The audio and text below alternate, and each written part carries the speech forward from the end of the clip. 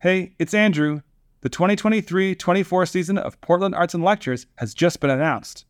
Speakers include Zadie Smith, Mary Beard, David Gran, Charles Yu, and Amy Nezukumo-Tato. To learn more about the season and how to join us at the Arlene Schnitzer Concert Hall for 5 inspiring evenings, visit literary-arts.org.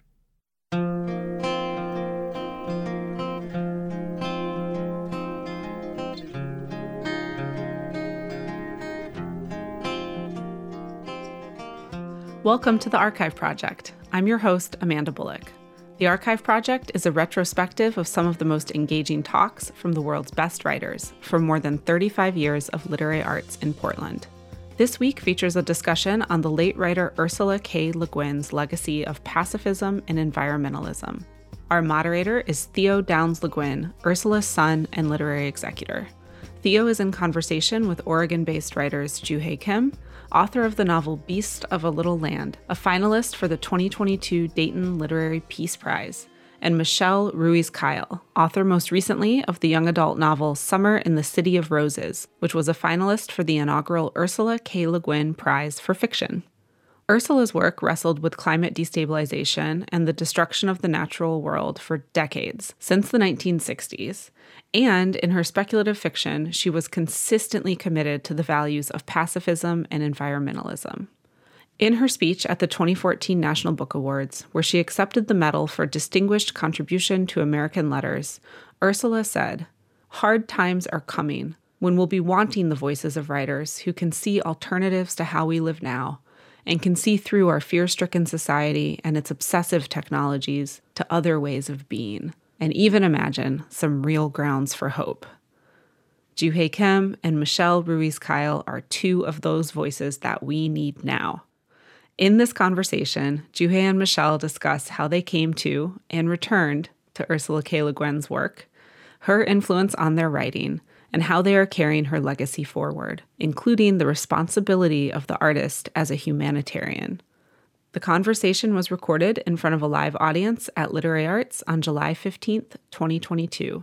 We'll join moderator Theo Downs Le Guin as he invokes the sunny summer Friday evening.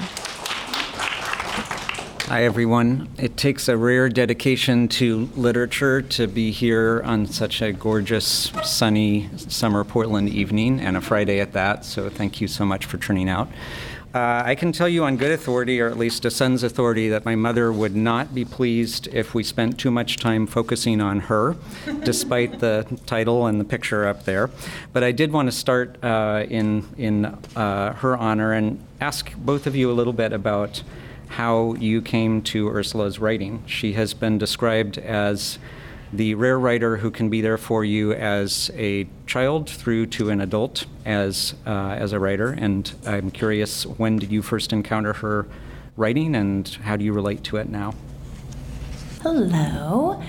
Well, I first encountered the Earthsea books in the deep, dark bowels of hell.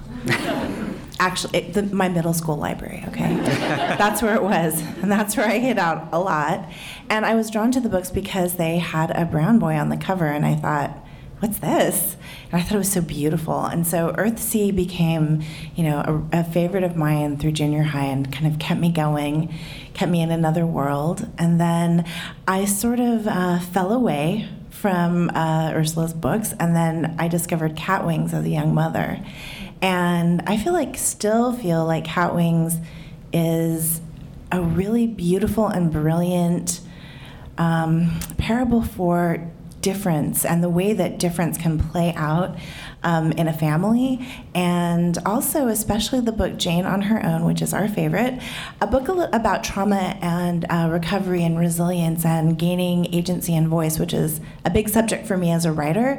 And it was so beautiful for me as a mother to have a story to read to my girls that also spoke to my own experience in a way that was appropriate for them and kind of cathartic, I think, for all of us. It was just such a favorite of ours. And then later, I came to more of her work through the Village Free School, which was a free school project that started oh my gosh, probably about almost 20 years ago now, and was started by a group of young people who were big fans of Le Guin and who I'm very, very, very certain read The Dispossessed because you could tell by the way things were going. And so now I'm, still a really big fan and have loved steering the craft, loved the guidance as a writer, and also really enjoyed, we were just talking about Tahanu, which takes one of the characters a couple of the main characters from the Tombs of Atuan and brings them into middle age, which is probably around my age. So it was really great to sort of see those characters and what happened next. I love that you found her child's books as an adult, and I'm also really glad that you found one of the Earthsea books that had a brown boy on the cover, because for decades she struggled to get that before she had control over cover designs. And so in the 60s and 70s, it was often a challenge to get anything beyond a kind of white fantasy trope cover. That doesn't happen anymore. My first encounter with Ursula Le Guin was her short story, Coming of Age in Carhide. And I read it in college in my early 20s, and it was quite an opportune story to read at that time because it explores gender fluidity and sexuality. And it was quite ahead of its time when it was written in the 1990s, and even in the mid-2000s when I read it as a college student. And I hadn't known that these types of subjects were appropriate to discuss in literature. I had been mostly reading the so-called classic canon, and up until then, and I hadn't known that this was even a possibility. And next I read The Dispossessed, and what really struck me about it was that this was such an opposition to the solipsism of contemporary literature. And I was very refreshed by it, and she inspired me as a writer to pursue that type of outward-facing fiction as well, fiction that relies strongly on world building as well as a kind of innocence and idealism. How I relate to her differently now is not just as a reader, but also as a writer. When I encounter her works now, I am always driven to figure out what is it about Ursula that really compels readers in the way that she does. I think that she is quite singular in that way. I think she's matchless in the influence that she's had in both her readers as well as other writers. So I'm always trying to learn from her craft how she was able to achieve that. I think college is the perfect age to read Coming of Age in Carhide too. That's just kind of incredible. It's almost like a manual. Juhi, you said in an interview that in your late 20s you were compelled to come up with a mission statement for your writing, and I'm going to throw that back at you. Your statement was to use your talent for writing to save nature and reduce animal suffering. And I know that subsequent to the publication of Beasts of a Little Land, you have put that into direct action by donating some of the proceeds to an animal conservation nonprofit, a big cat conservation nonprofit. But I was wondering if you could talk a little bit about how that mission statement actually infuses your writing. And so as opposed to what you do after the book is published, in the process of writing, how do you think about that and incorporate that into your process? So my mission statement is the single most important part of my writing practice. Every morning I go for a walk, and there is a school playground. You can sit there when it's not in session. So I sit on one of the benches and I think about my mission statement. I come home and it carries me through the rest of the day. And if any of you in the audience are aspiring writers, I highly recommend you to create your own mission statement as well, because the life of an artist is paved with thorns. And if you have the why, then you can overcome almost any problem. And Theo, as I recall, this question also involved the philosophy, how your belief and philosophy drives you as a writer. So my belief and philosophy, I have been vegan since the age of 19. And, veganism is the single most impactful thing you can do as an individual to reduce your impact on climate change, and that's where art comes in for me. My goal as an artist is to awaken people to the moral significance of sentient living beings, and I think that's a very Ursula appropriate thing to say. By sentient beings, I do distinguish between non-complex organisms that are driven to reproduce without having complex emotions or social relationships, like bacteria. I do think that there are certain more prioritized living beings, but in short, I think that my view isn't anthropocentric, but it's biocentric, and it informs my work. My work is biocentric in the sense that it focuses on animals, plants, human beings, as well as the planet's dignity and moral significance.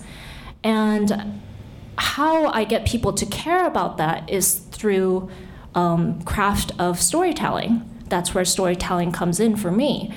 And when you succeed as an artist is when you achieve emotional poignancy, because if you can get people to be moved emotionally, then you earn the privilege and the prerogative to speak moral truth. So that's how my philosophy informs my writing. Michelle, I see your work as similarly non-anthropocentric. Animals are at the same level as humans. In fact, they often merge in various ways. And I also think that you do a beautiful job of centering us in nature, even when it's an urban environment, and that nature is kind of a character in your books where there's so much description of physical environment that it's always there. And I actually wanted to read a brief passage which is just so very Portland, I think. If takes the street in, opening all her senses as wide as she can. The sidewalk is clean and smells of summer rain. The street is lined with shabby little houses with overgrown yards and weedy parking strips planted with sunflowers and rosemary and lamb's ear that spill over on the sidewalks. Roses are everywhere, climbing the telephone poles and clinging to fences and front porches cluttered with gardening shoes, children's toys, and boxes of recycling. That's definitely my Portland. Many of ours, I think. And there are many passages like that where they seem almost glancing references to natural environment, but they're so central to the book. So same question for you, really. How did you get there? How do you think about that when you're writing? I think for me, it is really just having found a way to express the way the world feels to me. So, I've always sort of felt. I've always had a difficulty with the hierarchy that's supposed to exist between us and other living beings, and when I write, it's like I get to just really indulge in the way that I want it to be. So it's like kind of that prerogative of the world that as you see it, as you wish others could see it. And so, for me, animals play an incredibly strong part in my experience almost every day. I think I was telling you earlier about the deer that keeps visiting my yard at opportune moments in the writing of my most recent book, which, has a very strong deer theme going on. But when these things happen, right, I feel like partly they're happening because I'm noticing them. Like I'm sure the deer is everywhere, and I'm sure he's in like my neighbor's yards too, but I'm definitely paying attention in that way. I think I'm looking for companionship in the natural world. I'm looking for patterns that I can recognize, and I think I'm honestly looking for friendship and relationship in the natural world. I think maybe it comes from being an only child. I'm thinking about, the relationship I had with the tree in my Nana's front yard that I would sit and read in that felt like a living being to me, like that was a person sort of, and the cats and dogs that, my family had. And then just, as I began to learn about all of the different, like when I learned about birds, when I started getting into birding, then things really took a turn, because actually my friend that got me into birding is here right now. And when I started to understand, their names and the differences between them and how to tell the difference, and, all of the birds that were constantly around, the magic just all of a sudden seemed to go up like several notches. And this was right around the time I was writing my first book. And as I paid more and more attention to the birds, other animals were just suddenly everywhere. Mm-hmm. And I think we need that re-enchantment of the world. I think that if we feel a part of the world and we can participate in that enchantment, it definitely causes a little shift in how we look at the world around us, at each other. If we start wondering about, the internal lives of, let's say, like the crows in town, something's going on there. And I think it actually would be very wise to make friends with them because they're organized and they communicate and they remember. So once that starts to happen, I think we all start to feel a little bit more connected to place and to one another, and it just shifts things into a completely different gear. There's also a large element of mythology in both of your works, and of course, mythology offers a lot of great opportunities to explore how humans and other animals are related and what those transformations can look like. Thoughts about that? Absolutely. One of the things that were the founding blocks or inception point for my novel Beasts of a Little Land were Korean folk tales that I read growing up. And I literally read maybe thousands of these folk tales starring various animals and people, but most of all the tiger.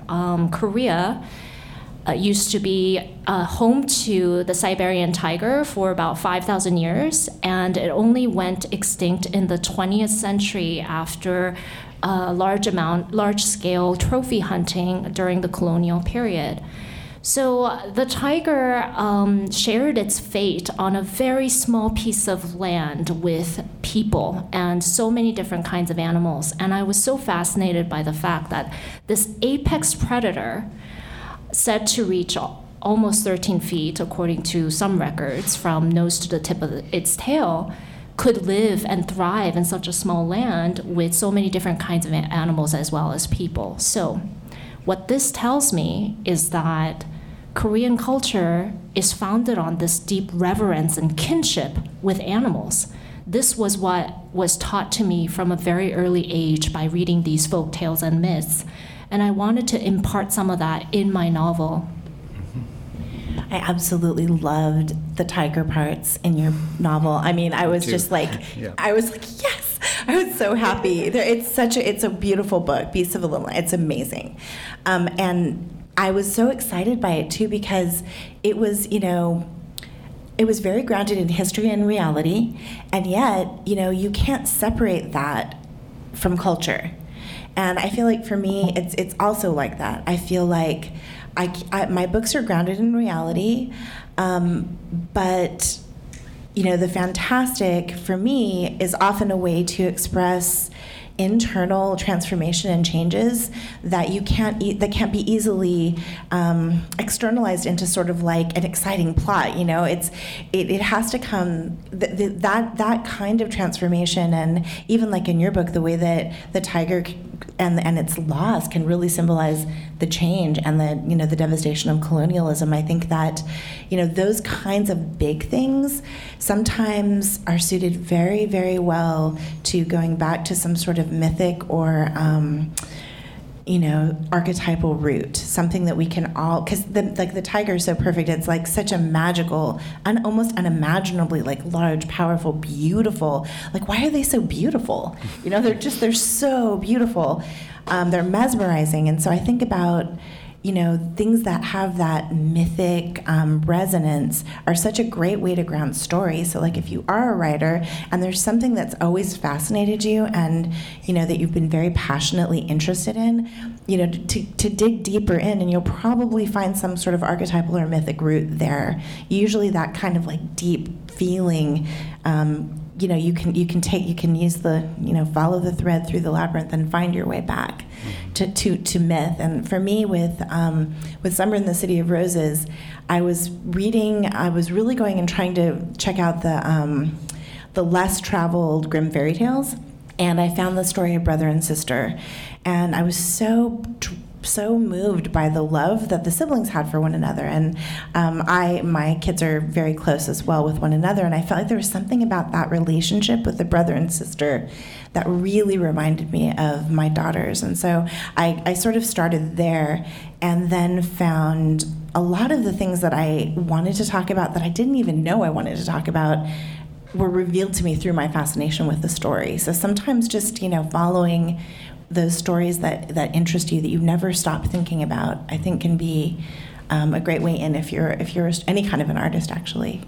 Well, and I think you made some references in that book to the darker sides of Grimm fairy tales, and they are, of course, as most of us have read them, much less dark than they originally were as they were translated and made appropriate for a Christian reading audience. They became much more anodyne, and if you can find the old versions of them, they are incredibly dark and terrifying, which Ursula was a big fan of, by the way. And she read us that version, not the... Yeah.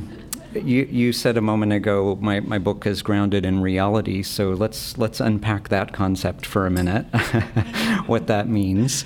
I was thinking in reading both of your most recent novels about, is this realism or not? And I can't really say either of those books is contemporary realism, but I can't not. Because there is so much fact and so much tangible kind of lived experience that as a reader you feel it feels true. So how do you consider that issue? I don't want to force you to genre-ize here, but what does it mean to ground your work in reality, and how do you do that? So my book takes place in Korea from 1917 to about 1965. It's considered a historical novel, and quite a bit of historical research did go into it. And I was lucky enough to do first-hand research because I am fluent in Korean, and uncovered a lot of facts that were fascinating to me. I just want to touch back on what makes this real and what part is mythical. And Michelle said something very important, and she said that your myths are grounded in culture.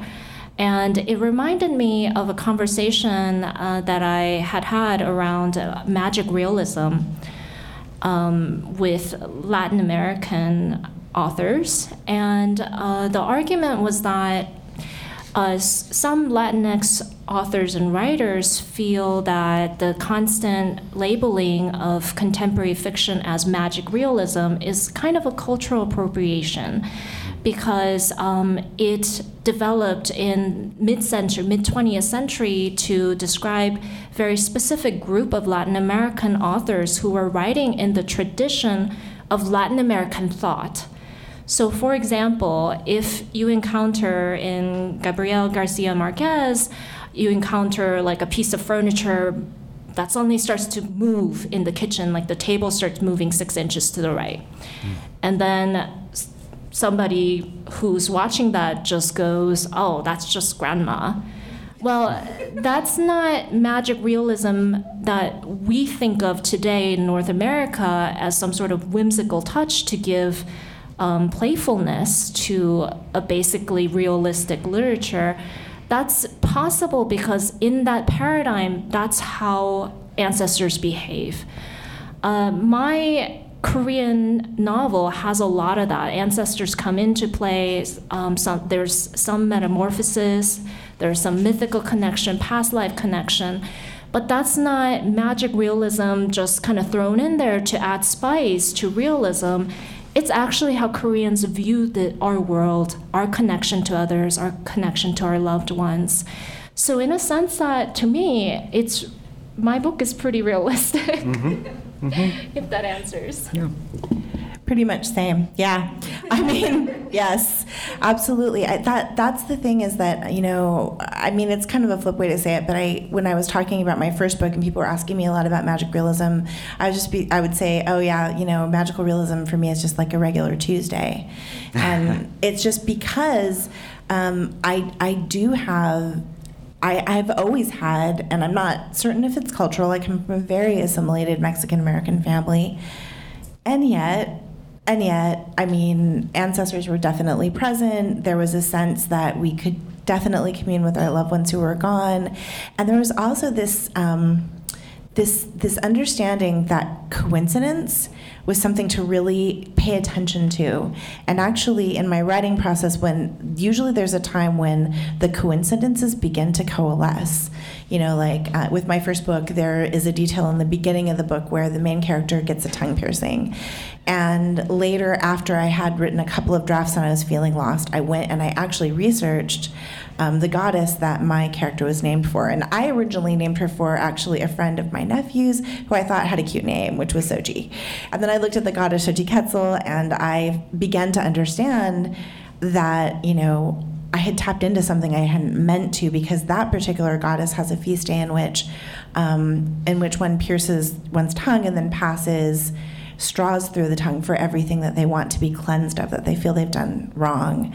And for her, my character was also similarly cathartic. So it was just kind of this weird, I stood up in my little tiny active space closet office and, kind of freaked out and had to go take a walk, because I didn't expect that. I didn't know that was coming. But I do think that it is my reality, and on some level it's just a little bit heightened, just a little in some places, but I wouldn't say that the things that I write about couldn't happen.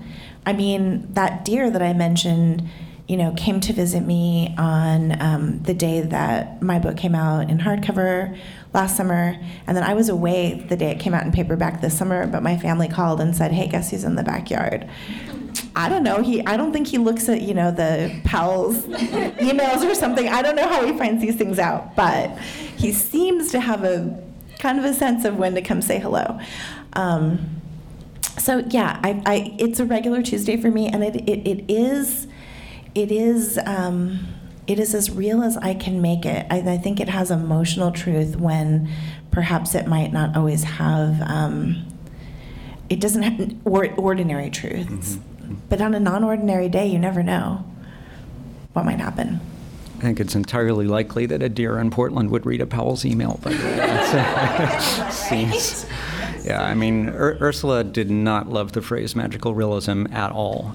She considered it both because of its lack of cultural specificity and how it has been abused, but also because I think at some level she considered it fantasy, and that. She told me once that she thought magical realism was used as a label by publishers to excuse fantasy in books that they wanted to position as literary fiction. And we could unpack that statement all night about all of this, but that was something she was obviously very interested in and sensitive to. And I remember dropping by one day and telling her about a book I was really enthusiastic about and saying it was magical realism, and she snorted and said, it's just fantasy. So, which is good. Fantasy is good. So our title tonight was about environmentalism and pacifism, which is just a lot for an hour. So I've kind of been skirting around that, but I did want to touch on what has changed for writers in the 50 years or so since my mother began writing on those topics directly and indirectly, and if you can reflect a little bit on what is different about the responsibility of a writer, if any, today than 50 years ago with regard to those two massive topics. So 50 years ago would have been in the 1970s. I think of that time as being led by a lot of artists who were brave enough to take a stance and to say artists have a responsibility to the rest of the world. And what we do has to have a direct relationship, and we need to lead people toward better humanitarian values. And I think that, sadly, to me, as I observe the contemporary publishing world in America, at least, I find that spirit has really devolved. I do find that most of the literary fiction is focused on navel-gazing and solipsism as opposed to the artist taking an active responsibility. And I am basing this specifically on one incident that really broke my heart. It was early on in the pandemic in 2020, and I attended a virtual reading featuring two authors, one nonfiction and one fiction. The fiction writer had written an environmental fiction debut novel, and she was younger, obviously, and the nonfiction writer was an acclaimed journalist. I think she had won the Pulitzer Prize before, and this environmental nonfiction book was, well blurred by all the who and who's. Bill McKibben. Bill, actually, I have met him, and I admire him very deeply as an environmentalist, but so separately from that. But this journalist was also featured here. And either myself or somebody else asked a question during the Q&A and said, so and so and so and so, after reading your books, how would you like the reader to respond? What would you like the reader to come away with? And I was quite shocked by the response because the journalist said, my job as a journalist, I lay down the facts, and how you change your behavior or not is not my problem. That's not my area of concern. And the novelist also said, well, I have never thought about how the reader should respond to my work. My job as a writer is just essentially just to write. And this was a climate change novel. So the fact that these two people were discussing climate change and didn't propose any kind of actionable way you should come out of your own artwork was very disheartening to me, because I have always believed that artists should be leaders and to posit how the world should be. I think that's one of the most important legacies of Ursula K. Le Guin, that she still remains that leading figure who stood up and said there is this role that artists have to play. And her 2014 National Book Award speech that went viral, that is the example for that, the way she stood up for artists who do care. So I am saddened, but I am also encouraged and inspired by Ursula's example. Yeah, that's really quite a question. When you sent it earlier, I've been thinking about it actually a lot, and for me, I struggled, starting with, so my writing career started, my first book came out in 2019, and I got my agent a few weeks after He Who Shall Not Be Named was elected. And it was really, in 2017 or 2016, it was like, and I had that thought, is it worth it anymore? Does this even matter? Does this matter to put all this energy and to care about it? And as, I've moved through, writing and publishing and all of that, I've started to begin to understand what I feel like I might contribute with my stories. And I feel like there was this group that I've been in for many years that used to meet on Friday mornings through the Salome Institute for Jungian Studies, and it was we read a lot of books about Jungian psychology, and we talked a lot and we thought a lot, and there was an idea that really stuck with me around our ability to be effective as activists, coming from actually doing personal work that allows us to show up and not sort of end up eating each other alive. I mean, if anyone's done any activism, that it can end up being a really stressful and challenging experience because, yes, people are passionate, but also if we haven't done the personal work to understand, ourselves, to have good boundaries, to work through personal traumas, to know how to talk through differences, then it becomes very difficult to get much done and to make headway. And everyone has a different role, for sure. I mean, I think there's definitely the role for the person who comes from a more overtly activist space. But for me, I think what I can offer is a way, maybe a map, a roadmap maybe for how you might take the trauma that you have experienced and maybe even the generational trauma that you carry and transmute that into personal agency and power in such a way that it allows you to be present in the world and to give what you have to give. Because I think that's, we all have something different to give. We're not all the same. Like, if you need someone to organize something logistically so that this amazing, conference can happen, let's say, that's not going to be me. You don't want me to have that job at all. And I often say that, in the zombie apocalypse, I'm not going to be high on your list for practical skills. But I will tell stories, I will take care of the kids, and I will manage the animals for you. That I can do. And so, but also, and I guess that's kind of what I'm really trying to say with the work that I'm doing is that personal work, that kind of transmutation that I often will use something fantastic or magical to express is actually, I think, the really deeply important work we need to do to sustain change and to really move forward and build it. So that's just what I can offer. Those are the things that I've learned. It's in my first book, I wrote sort of an author's note because it's a little bit on the edge for young adults, definitely for older young adults.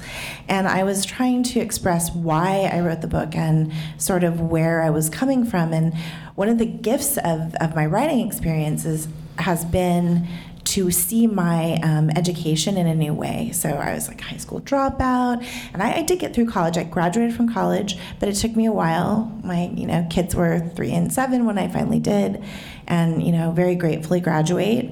But I had wanted something else for myself. I had wanted an Ivy League. I wanted to go to Yale, like Meryl Streep, to Yale drama. I was into theater. That's what I wanted. That's what I saw for myself, and that didn't happen for various reasons. But when I began to write my books, I saw that I had actually given myself the perfect education to write the books that I have to write. All of my, reading that I did that seemed kind of pointless, all of my mornings with the young group, all of, the therapy that I have done, all of the, little tangents I've gone down and become obsessed with, and, the acting training that I did, all of those things kind of came together to make me able to tell my story. And so that's the other thing I think that I might try to offer that's maybe more personal than political is a way for people to understand that, you're creating your life, you're the protagonist of your own story, and you might be in a really hard part of the story right now, you might be in the deep, dark part of the forest, but keep going down the path. There's something down the path for you, and you have something really important to offer. I think part of what you're pointing to is the difficulty of reconciling activism and writing, and how they require such different skills, traits, and circumstances often. I mean, just something as simple as the time and often the solitude that a writer requires to create, which is not exactly the circumstance in which direct action often takes place. Yeah, that's true. I mean, I think that's really true. And I also think it's important for us to be active as we can. So for instance, my partner is in the Unprecedented Brass Band, which is the band you'll see if you go out to protest. They're wearing green t-shirts and they're playing amazing music, walking down the street. He's the bass drummer. He might be wearing a banana suit. And I go on those protests with him when I can, but I definitely am careful I don't always go. For instance, if they're white supremacist, and that's specifically the kind of protest it is, I've decided that I don't have to do that. I don't have to put myself in space with those people. I just, it's too much for me. But other times I will come out and I'll protest when I can, and I think that's okay. Like, and I tell my, I have to, I guess, and maybe I could come out more, but I think that also, like, I really want people to do what they can do, and I think that prioritizing that care of myself makes me maybe more able to offer something that might even be more valuable than, putting my body on the street, which I also think is an important thing to do. Let me float before we kind of wrap up with one more kind of technical question, if you will, which is about story and plot. And if I may, I'm going to read a few words that Ursula wrote about the relationship between story and plot.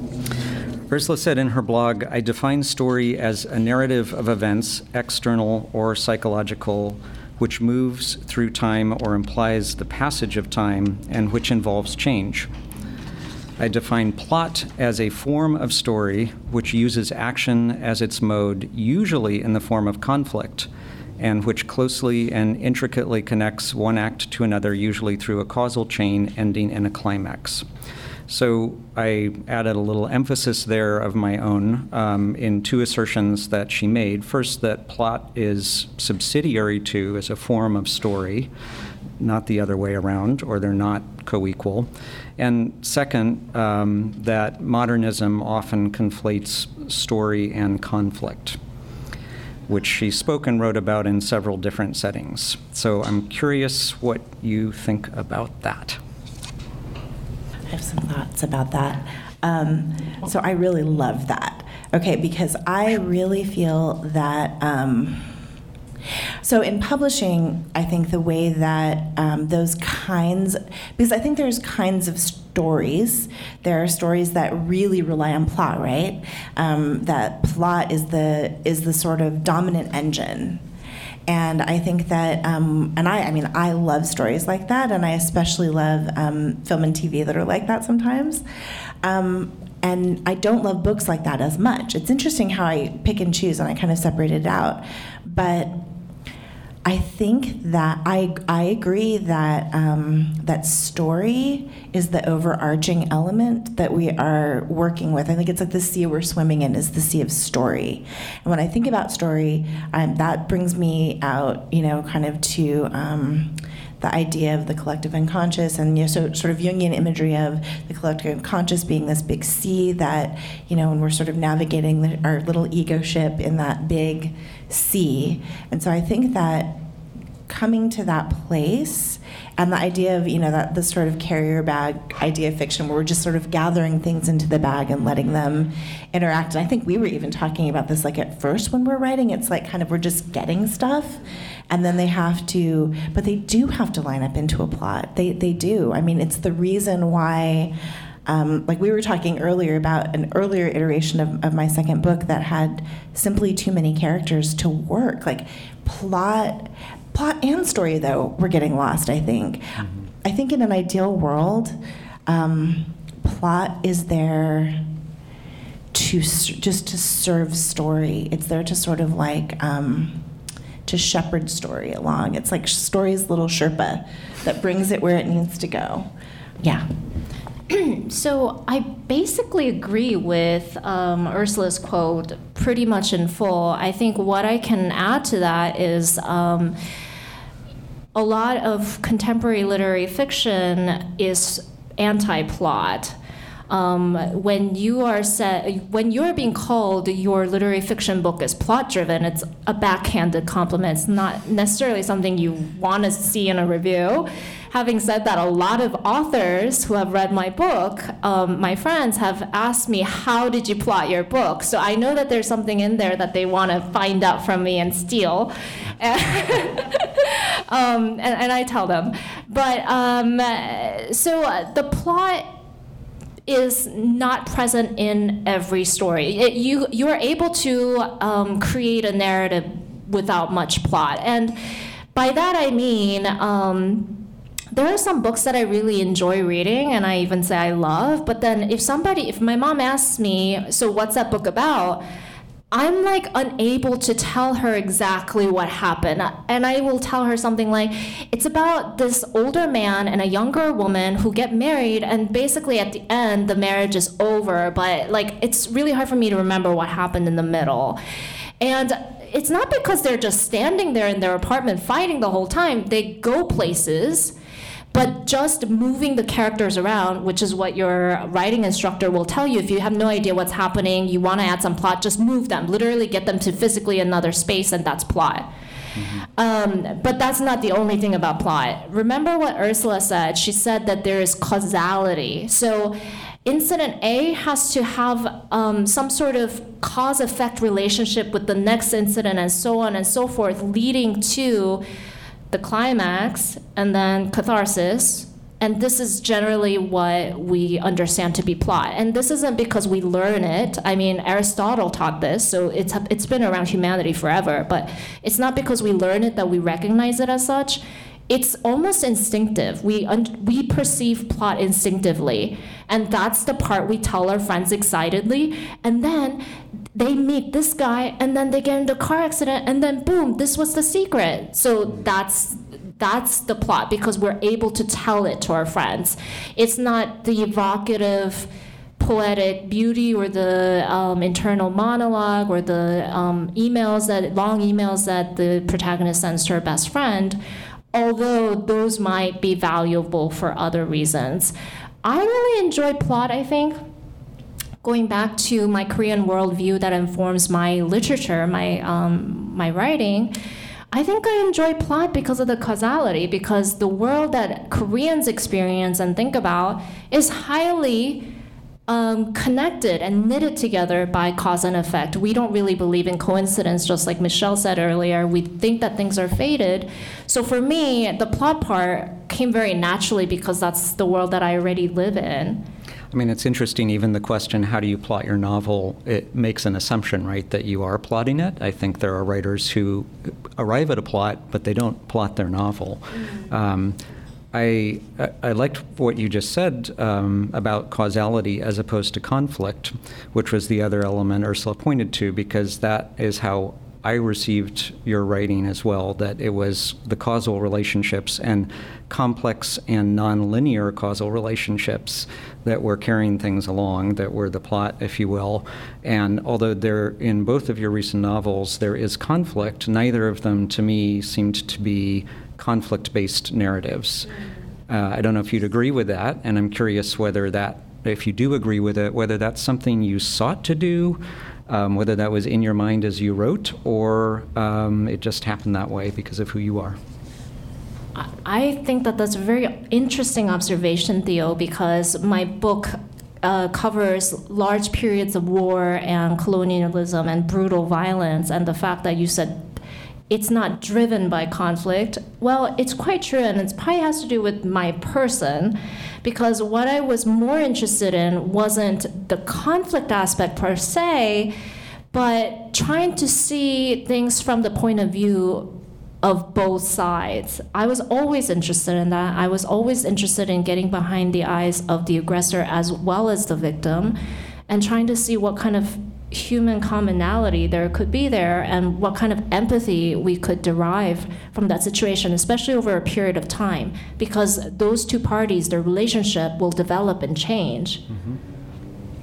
I think that's so interesting that you talked about it. I think maybe we're onto something around not around loving our villains, our villains. I mean, I think it's hard. I mean, in Summer in the City of Roses, there is one character who's somewhat completely villainous, although, like the stepfather is sort of he's sort of irredeemable in a certain way to me. So I talked to my editor a lot about that, saying, like, isn't he just like, kind of too cartoonish? Is he like the mean, evil guy on Scooby-Doo, I just felt like he was kind of a cartoon villain in a certain way, but then as I wrote into him a little bit more, I began to really understand who he was and what he represented.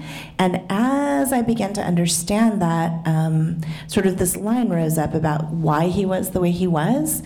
that he was really deeply afraid of the non-binary character who is his stepchild and this, interracial couple and their lovely children that he's confronted by. That's the future he's afraid of. He's afraid.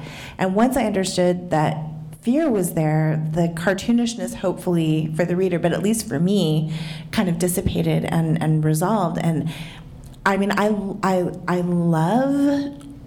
all of my characters because I know them and I understand them. Some of them I feel like, I can say that I don't feel that some of them deserve good stuff, or maybe some of them get what they deserve. I don't know, but I want to have empathy. I want to understand them, and I think that if I was going for a more conflict-based story, there would be none of that.